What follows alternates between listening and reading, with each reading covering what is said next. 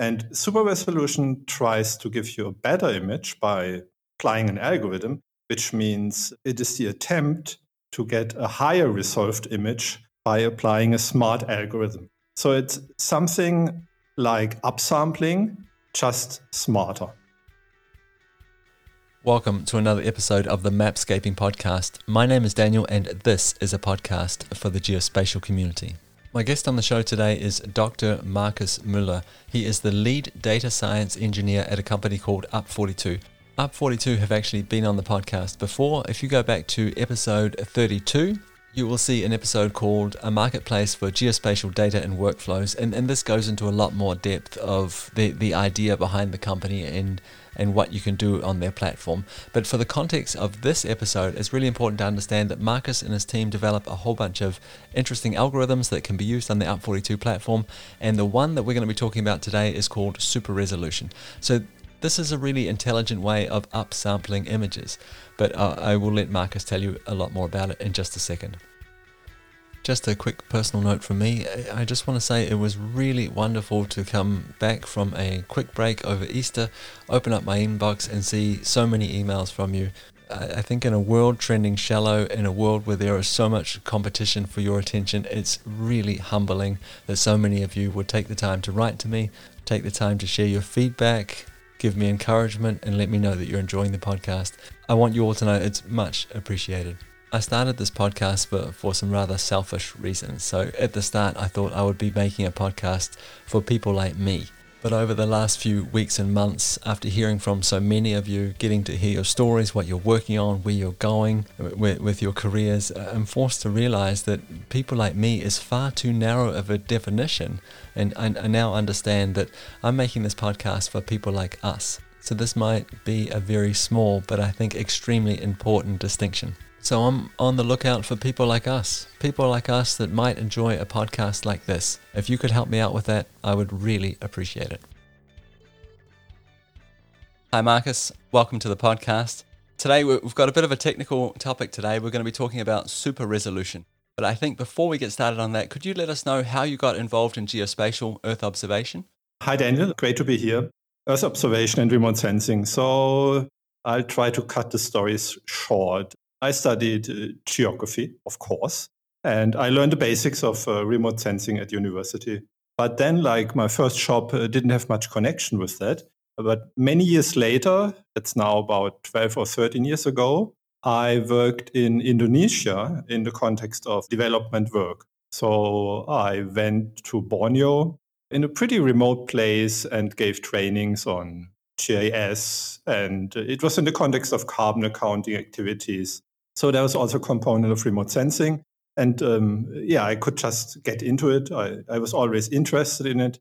And now I had the opportunity to learn more about it.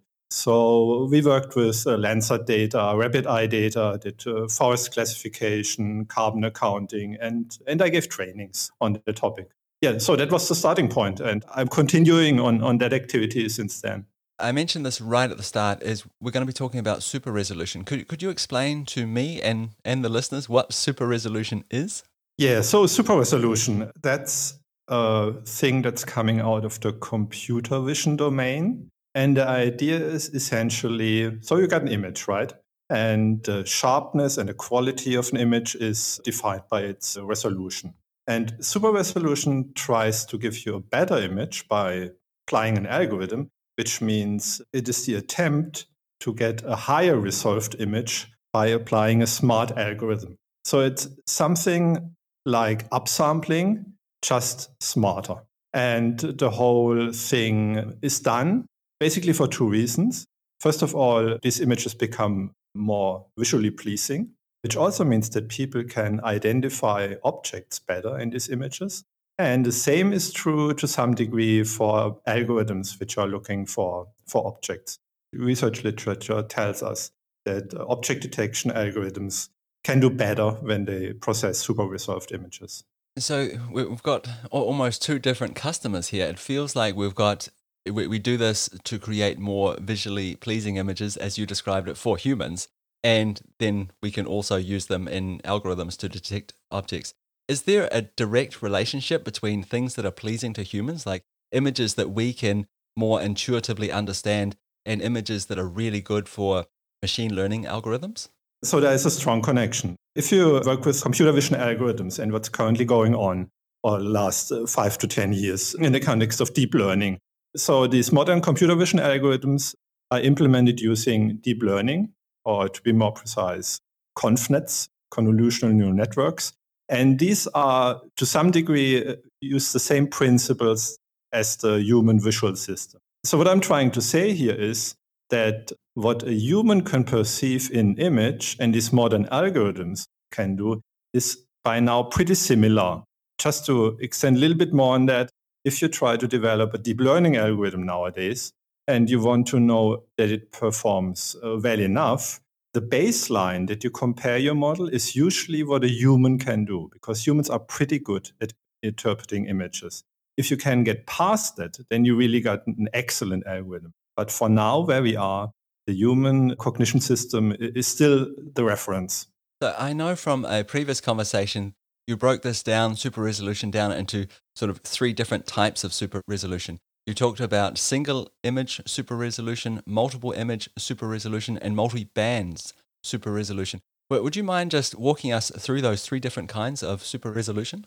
So let's start with single image super resolution. That's something that my team developed in the last year. So here the idea is you take an image, you find a smart way to upsample it, and from that one image that you get a sharper version. So currently how this is done in the context of deep learning is that you train a neural network with image pairs consisting of low resolution images and high resolution images. Then the neural network figures out how to do this smart upsampling. So that's the single image super resolution case. The multiple image super resolution case is, quite obviously you take not one, but more than one image. You can also do that in the context of video enhancement and so on. But anyways, so if you have more than one image, and they are always slightly different, right, in regard to the angle that they were recorded and so on. So out of these differences in the images, you can basically come to a higher resolved image. That's a general idea. There are a few disadvantages that I can talk about maybe later. So that's the general idea of multiple image super resolution. And the last, with what you're referring to, multi-band, the terminology it's not so clearly defined, but we both understand the same thing. So that's basically similar to pan sharpening. So I assume most of the people listening to this are familiar with pan sharpening. So the idea is that you have a satellite image that has bands in different resolutions.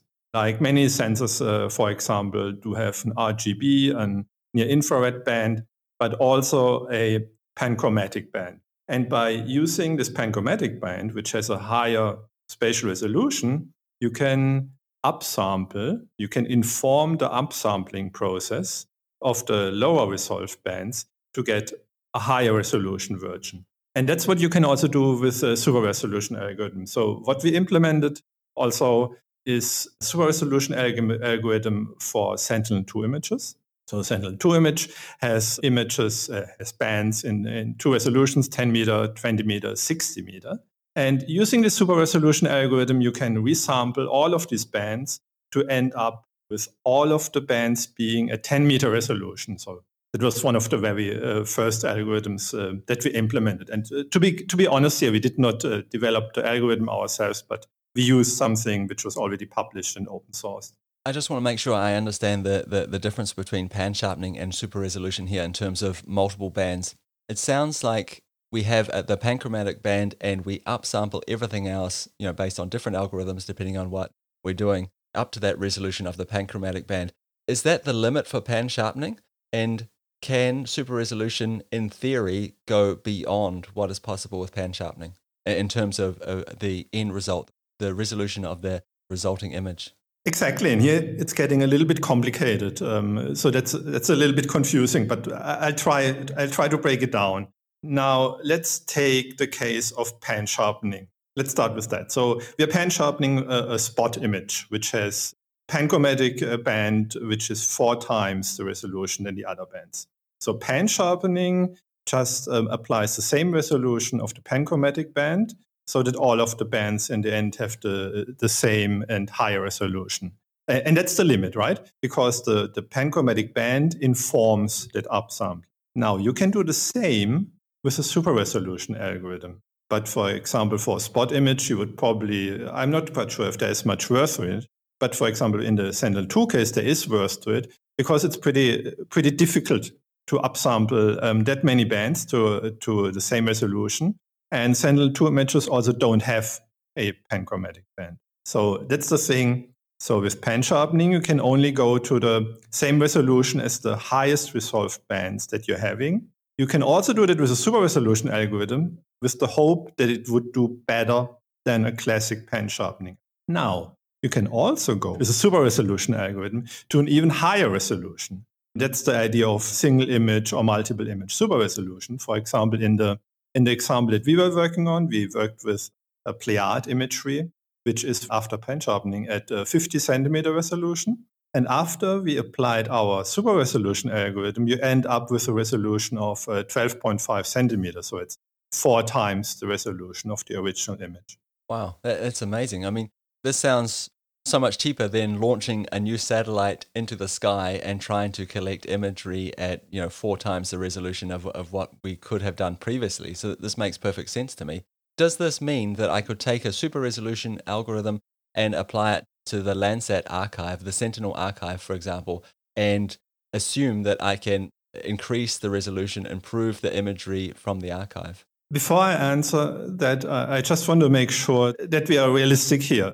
So the super resolution algorithms result in a better resolved image by an algorithm. So it looks better, objects are sharper and so on, but it's in quality never comparable with an image which was recorded at a higher GSD. I think we need to stay realistic, If an image is really recorded at 0.5 meter resolution, it will always be sharper. You will always find more detail than an image that was upsampled from 2 meter, for example. But coming back to your question, yes, you could do that. So one of the underlying assumptions of all of these super resolution algorithms is that they are scale independent. And what I mean with that is you develop, for example, an algorithm which upsamples 2 meter to 0.5 meter. And you assume that the same upsampling also works if you go from 0.5 meter to 12.5 centimeter. Or if you go from, I don't know, an old Landsat image with 60 meter resolution to 15 meter. So yes, you could do that. In hindsight, you could basically take these archives and upsample that. But as I'm saying, it can never be at the same quality than if you would have an image with a higher GSD. I really appreciate you pointing that out and highlighting that because I think it's really important that this is not just the magic cure for everything. So thank you for that. When I was at university learning about remote sensing, Earth observation, ground truthing was a big part of what we did. So we would look at some satellite imagery, we would create a signature, and we would do some testing. Like, can I detect all the forest cover? Can I detect a certain kind of plant cover? Can I detect water? That kind of thing. But then a part of the job was to also go out and do the ground truthing. Like, okay, my algorithm, my analysis said there was forest of a certain kind here. And go out and you'd check. How do you ground truth the results of something like super resolution?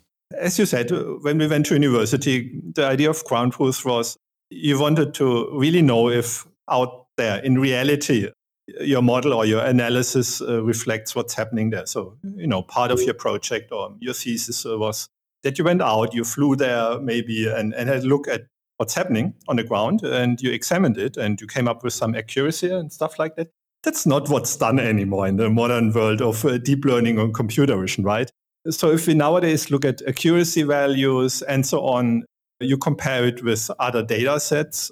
And most of the time, humans create these data sets by looking at the images, which, by the way, goes back to what I said earlier, that the human visual system and what humans can do still is like kind of the reference for what is achievable. Like a disclaimer, what is currently meant with ground truth. Now, with the ground truth, that's often problematic because very rarely you would have a real image at a higher resolution that you are going for. So you need to be smart with your ground truthing. The classical approach in computer vision, where most of these algorithms are coming from, is you create an image, you downsample an image to a lower resolution, then you apply your super resolution algorithm to it, and then you compare it to your original image.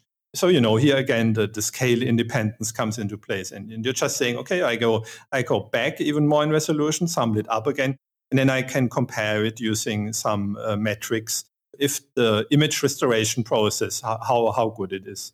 Is there not like a danger that the algorithm just figures out how to reverse engineer that downsampling? Yeah, with this opinion, I probably don't get very popular in the computer vision research domain, but I believe that many of these papers which are following this approach and creating even their training data sets with this approach, that their neural networks just figure out how to invert their downsampling method, which most of the time is cubic resampling or bicubic resampling or something along that line. So I believe if you're only doing that also for training algorithm, like, you apply a straightforward mathematical operation to downsample it, the neural network will just figure out how to invert this function. So yes, there is this danger. That's why when we did our super resolution algorithm, we did something different. Like in the Pleiad case that I talked before, the Pleiad single image super resolution. So what we did is we did not downsample and upsample, but we took the images at the original resolution at 2 meter. Then we pan sharpened them. So we also cut the same images at 50 centimeter resolution. And then we trained the algorithm with these pairs. And the nature of this mechanism is that you don't apply a straightforward mathematical operation on all of your pixels, but you have a genuine upsampling, right? And if then your algorithm figures out how to do that, it kind of learns out of the context how to create higher resolution image. Or that's at least the hypothesizing around the model. Just so I understand this, so you had a high resolution image that you created through this pan sharpening process, and you said, okay, this is the result that we want. And then you took your super resolution algorithm and applied it to the images before they were pan sharpened and say, okay, well, this is what we have and this is what we want. Please figure out how to make the connection between those two. Is that what happened? Exactly. And then you can also apply your metrics again. It's very important to not only visually interpret your results, but apply some quality metrics, which indicate if you really get to something better than just upsampling. But yeah, that's the general idea.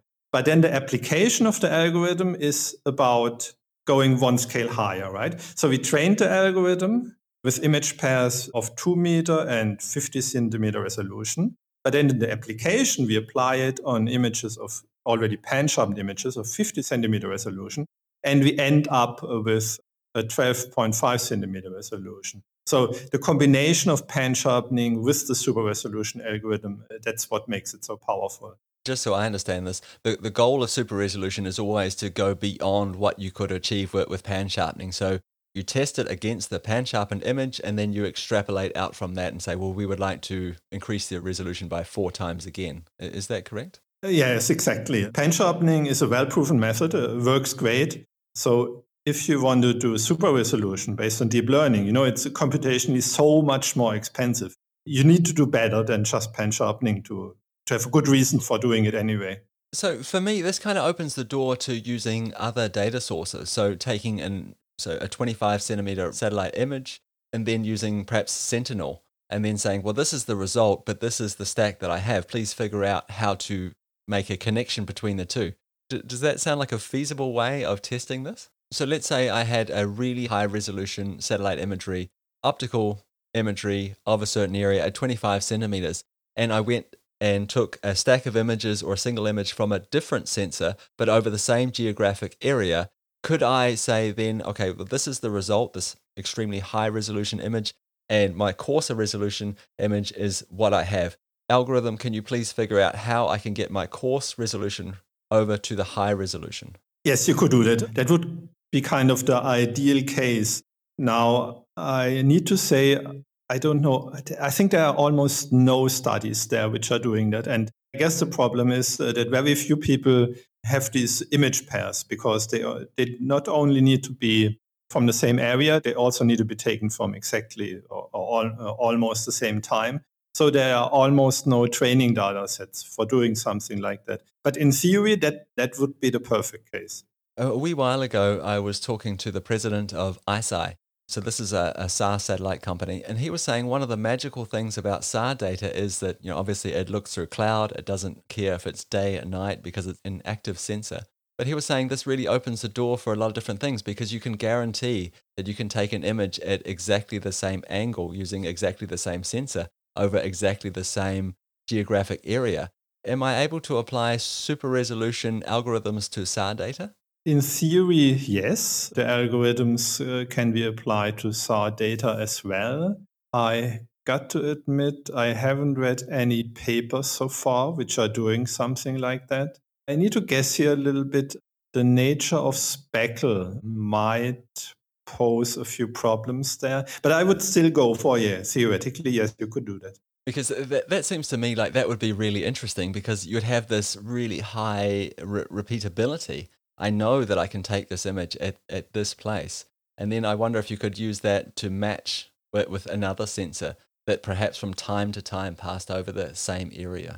Yeah, probably it would be smarter to do something more along the line of data fusion for such a use case. Like in data fusion, you're trying to combine the best of two or more sensors. So in your case, what you're describing, so you have a sensor with maybe only two bands, or in that case, polarizations or one, I'm not quite sure, but a very high temporal resolution. And you might try to combine it with another sensor, which has a better spectral resolution, more bands, and so on. And you can try to develop an algorithm which fuses these two algorithms. So in the end, you would have a very a high revisit, but also a lot of information in your data set. Yeah, I really appreciate the clarification there. When we think about super resolution in general, are there any sort of standout use cases for this? Or is it just a case of the same use case that we might see if we had access to higher resolution data in general? The major use cases, it's not exactly the same because the super resolution algorithms were good for some things and not so well for others. So I would say there are two major use cases, and we already briefly touched them before. One is simply creating sharper images for the visual observer. Even in the modern age of artificial intelligence, there are still a lot of people, too many people, interpreting satellite images and aerial imagery, like manually. There are these analysts, especially I think at intelligence agencies. They have like teams of people who are interpreting satellite and aerial images, looking for specific objects. So a super resolution algorithm or super resolved image can help because it helps the human to better identify and find objects. That's number one. And number two is essentially the same, just for an algorithm. So these computer vision algorithms, which try to detect objects, they are mostly picking up on the shape of these objects, to some degree also intensity and texture, but object detection algorithms, they look at the shape. And if an algorithm is able to create like a clearer shape of an object, it makes work for these algorithms easier. And there are studies about it, so that's kind of a proven fact by now. There are also one or two studies which point out that super resolution might also help with classification problems, or as we say in the computer vision domain, segmentation problems. But there's not too much work done on that so far, at least as I'm aware. So it sounds like a lot of these use cases, they are not necessarily dependent on the Earth observation space. Can I assume that a lot of these could be applied to lots of different kinds of computer vision in general? Yeah, absolutely. The way it developed over the last few years is that deep neural network and ConvNets, or especially ConvNets, like the first breakthroughs in deep learning were coming from computer vision and ConvNets. There are these competitions where researchers try to find cats in images. I think by now everybody knows that.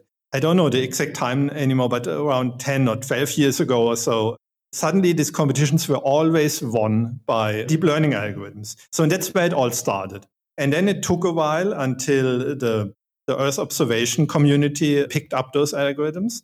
And at the beginning, that was a kind of a funny time. In the beginning, we applied them, or many people in the Earth observation domain wanted to apply them, but these algorithms were tied to 3-band natural images, which also have a lower bit depth than what we are used to in remote sensing. So quite often what you could see is that people threw away all of the other bands, just took the RGB images, downsampled it to 8-bit so that these algorithms worked and applied it. So that was a starting point of the love affair between computer vision and remote sensing. Over time, Earth observation developed its own scientific research around applying deep learning algorithms to remote sensing problems. So by now, the new algorithmic developments are still coming out of the computer vision domain, but there's also a significant development in the Earth observation domain where these algorithms apply to problems which are specific to our problem, like, for example, multi-band images, SAR imagery, and so on and so on. That's really interesting that computer vision was driving the whole thing, right? Driving the development of these algorithms. If we were to sort of visualize this, could we imagine that the algorithm or the development forking now, where we have computer vision going one way and Earth observation going another way? Not really. It's more the other way around. It's a convergence. Like if you nowadays go to the big computer vision conferences, there most of the time is quite often there's a track for Earth observation. So, the people who are working on Earth observation problems also going on these conferences and talking about what they're doing. And Earth observation is more and more accepted as one of the application domains. Like, for example, medical imaging, which is already for quite a while integrated. So basically, there's like this core technology, computer vision, based on deep learning, and there are a number of application domains. And Earth observation by now is established as being one of the application domains of these things. Communities are actually growing together. Like when we published our super resolution paper, we did the same thing that most computer vision people are nowadays doing. So we published a preprint on archive. So basically we followed the rules of the computer vision domain. So I'm looking at your title here, and your title is Lead Data Science Engineer. When was the last time that you had a title that had something to do with Earth observation remote sensing? I'm not quite sure if I ever had. That's really interesting because you have this sort of deep background in it. You have a PhD in it, and you're working with the data. You're working in the Earth observation space, but you have a much more general title. That's right. So let me think back. So when I was working in Indonesia, my title was simply development advisor, right? Because everybody was a development advisor. And then after I went to New Zealand and I worked there for land care research, my title was environmental informatics specialist. But we had some remote sensing specialists there as well. So the title was still available. But then that was the time that data science started. And in data science, it's like a technical convergence. The tools which are nowadays used by people like, my team and myself are essentially the same tools that are used at Facebook for doing recommendation systems and so on. So this is some good developments in it. You can basically switch now between these different domains with relative ease. There's a strong community developing all of these tools. I mean, nowadays with Python and TensorFlow and scikit-learn, that's all super awesome. On the downside, everybody's a data scientist, There are very few remote sensing specialists officially between us, I think. Yeah, it's interesting that the convergence, I wonder if it's going to diverge again, where people want to sort of specify or really highlight that, hey, I am an expert in this domain, because it seems to me that the job of the jack of all trades, I mean, it's getting more and more difficult to find a job as a jack of all trades. People are more interested in specialists. Yeah, I wonder the same, and I can't really say. So data science is still a young discipline, and with this more generic title that many things are, summarized, I guess this was a starting point. And in some regard, you are already seeing specializations. Like in data science, we are now talking about data scientists per se. There are machine learning engineers, there are deep learning engineers. There are already like subtitles developing. Now the question, and that's kind of what you're mentioning, is will we also have specializations in the domains again? Like will there people who call themselves medical data scientists and Earth observation data scientists? Some people do that, but I have the feeling right now it's more on a personal level.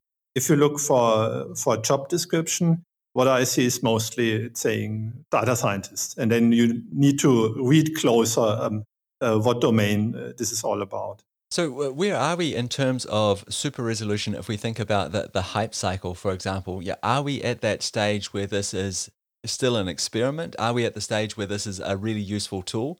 Are we at the stage where we can apply this at scale? Apply at scale, yes. Useful, yes. But there's also a little bit of hype around it. I think it's a little bit of both, and I guess that's normal in business.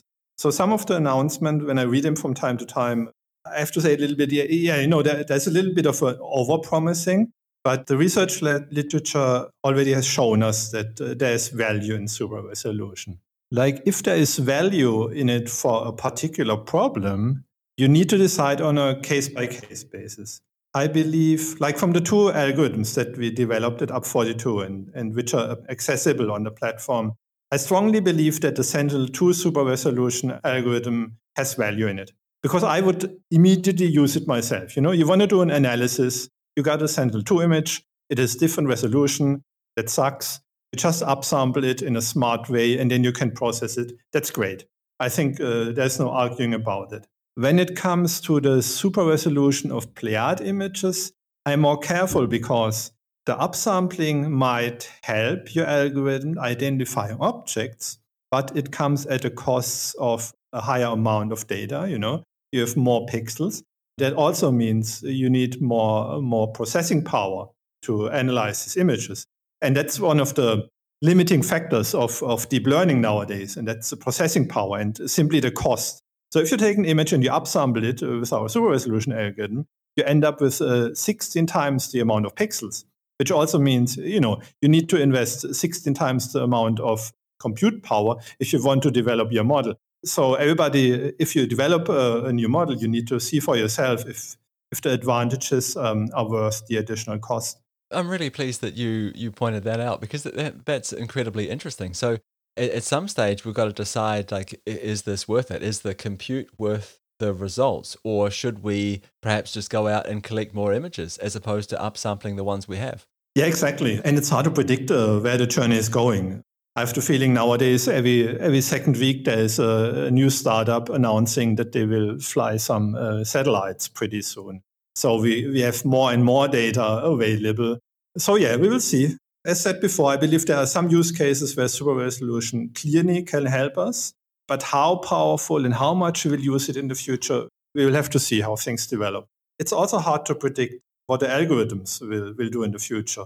The developments in the artificial intelligence community over the last 5 years are amazing. So who knows what we will have in 5 years' time. Do you think Moore's law is still true today? Because if it is, it sounds like it's just a question of time before upsampling would have the edge over collecting more images, in a lot of ways anyway. Yeah, that's a tough one. So it kind of applies, but the algorithms are also getting more and more hungry. So the neural networks over the last years became deeper and deeper. It's very hard to predict. Daniel, very hard. And I could now start trying to predict where deep learning will be going. Right now, we're talking a lot about non-supervised or semi-supervised learning, which would bring in a whole new era for deep learning, and then things might totally change. I think it's next to impossible right now to really predict where the journey will be going. And also, I don't have an answer to your question, I believe. No, that's fine. It wasn't my intention to sort of put you on the hook either like that. When I ask questions like that, all this amazing stuff comes out of it. For example, I'd never considered that if we upsample by such a dramatic amount when we use super resolution, we've got a compute problem. Now we've got 16 times more pixels. And I'd never thought about that the algorithm, it's not just the data, the input data that's increasing in size, but the algorithms, I think you said, are getting more hungry as well. So, that uses more compute as well. And I think that would be interesting to run some tests and sort of figure out, when does it make sense to use this? And when would it effectively make sense to launch another satellite and with a different sensor, a high resolution sensor? We're getting quite often a question like, how does the output of the super resolution algorithm, what effect does it have on object detection algorithm? quite often people come and do you have some metrics for us for this and that application? And my answer also is, well, if I would work in a research organization, I would probably do that research right away because I find it very interesting. I'm not, Up42 is a commercial company. We don't really have the time to do that research as well. But I totally agree. It would be interesting to look deeper into the actual value when applying these algorithms to real world use cases, like, how much does ship detection improve? Is it worth it? And questions like that. When you think about like the future of super resolution, are you excited about it? Can you see this as being a really interesting field to continue working in it? Or will it just be a sort of a side project in terms of the bigger field of data science, Earth observation? Yes, I believe the second. It will be a side project. So when you're following literature, but also announcement, like the real exciting applications of super resolutions are, for example, when upsampling movies. If you have a movie which is not very well resolved, and then you apply an algorithm on it, and it's much sharper, there is no discussion about it. That's cool, and people will like that. In the context of Earth observation, I'm not so sure. Coming back to the original discussion about different types, so this thing with Sentinel-2 pan sharpening, super resolution, I already said it several times, that has value, and there will be surely algorithmic improvements, but that's it. When it comes to multi-image super resolution, there are some problems. If you have multiple images, they are usually not taken at the same time. Now, if you're resolving several images not taken at the exact same time, it means that moving objects will be basically, the algorithm will more or less get rid of them. Like you have a car, and after the super resolution, it won't be visible anymore in your image. If you want to do object detection, like car detection, and the cars are gone, there's not much value in it, right? So I believe there is some value in the Earth observation domain, but it's not like a huge topic for the future, not like other topics will be. Could you give me an idea of what some of those other topics might be? When you think about really big topics, Earth observation, remote sensing? Fusion of data sets is, I think, the big thing to come. The algorithms that you're having right now are pretty good at detecting objects. They will get better, but that works pretty well. Segmentation is also already working pretty good. What we called in the remote sensing land cover classification. If you apply these segmentation algorithms and you have good training data, you get pretty good results. But overall, I believe the exciting applications will be in data fusion. Like, how do you combine SAR with optical imagery? How do you combine imagery with other data sources like Twitter feeds and all of these other data coming out of social media or out of tracking telecommunication devices and so on and so on. And I believe that will be the exciting thing for the next future. Marcus, I really want to thank you for your time. Thank you for your patience walking me and, of course, the listeners through this topic. You've done an absolutely brilliant job. I really, really appreciate it.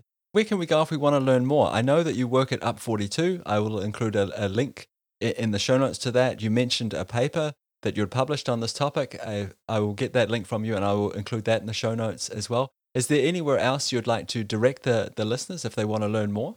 So first of all, I think I would like to say that if you want to try out, if one of the listeners want to try out one of these algorithms that we implemented, you can access them on Up42 for free. You have to sign up and you get some free credits and you can try them out. I think that's pretty cool. If you're interested in the scientific side of super resolution, then arXiv is apparently the place to go. arXiv, all the preprints of all the computer vision papers are published. So you can go there, search with super resolution satellite images, and you will basically see everything which is right now going on. I think that's always a good point if you want to dig deeper. Thanks again, Marcus. I really appreciate your time. So I really hope you enjoyed that conversation with Marcus. I hope you now understand a little bit more about super resolution, perhaps even a little bit more about the origins of computer vision in Earth observation, where we are today and where we might be heading in the future. I have to say, I love talking to people like Marcus. It's so clear that he's not a hype man. He's not here to sell us anything. He's not here to convince us of anything. He's simply presenting the facts. And I'm sure he would take it as a compliment if I refer to him as a scientist all the way through. He's someone who really believes in the scientific method and scientific rigor. Just towards the end of our conversation, Marcus mentioned that Up42 offers a free trial. So if you go to up42.com/pricing, you'll see there's a free tier there that you can take advantage of. And so you can go in and play with these different algorithms that Marcus and his team are building. You can build your own, just experiment if that's something that you're interested in. I'll put a link to that in the show notes. And that's it for another episode of the Mapscaping Podcast. Thank you so much for tuning in again this week. As always, you are more than welcome to reach out to me via email at info@mapscaping.com. You can find me on social media. I'm most active on Twitter and LinkedIn. Any questions, comments, suggestions you might have regarding the podcast, I would love to hear them. That's it for me. I hope that you'll take the time to tune in again next week. Talk then. Bye.